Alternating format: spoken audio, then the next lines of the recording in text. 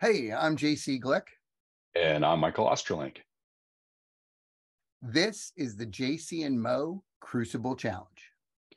We will be offering up various challenges to help you grow. We want to support you to be more physically capable, mentally more agile, playful, and tough, live with more emotional depth and resilience, as well as cultivate more love, care, and compassion.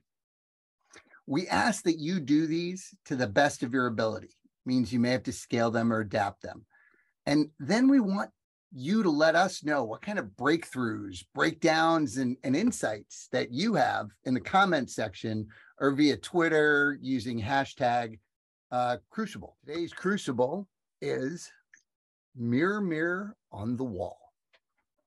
Mirror Mirror on the Wall is a fun exercise. It's about learning how one projects onto other people personality traits or characteristics that we actually have in ourselves.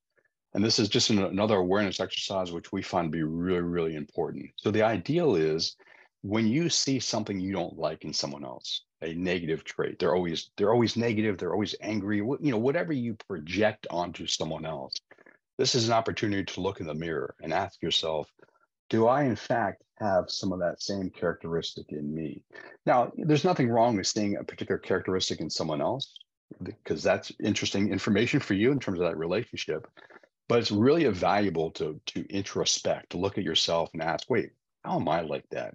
Because that way you're not just spending your time judging someone else's behavior, which in most cases really isn't helpful. This is an opportunity for you to reflect on your own behavior and ask, how am I like that? And how does that way of being in the world affect other people? Because obviously, if you don't like it in someone else, most likely other people won't like that in you. But if you're doing that unconsciously, you might not even know you're operating that way. So it's an awareness exercise that gives you the opportunity to work through some of your own shit. And we always encourage you to talk to your healthcare provider about any kind of physical conditions you might have that might limit you in terms of your ability to do any of these physical or psychological training techniques we're suggesting.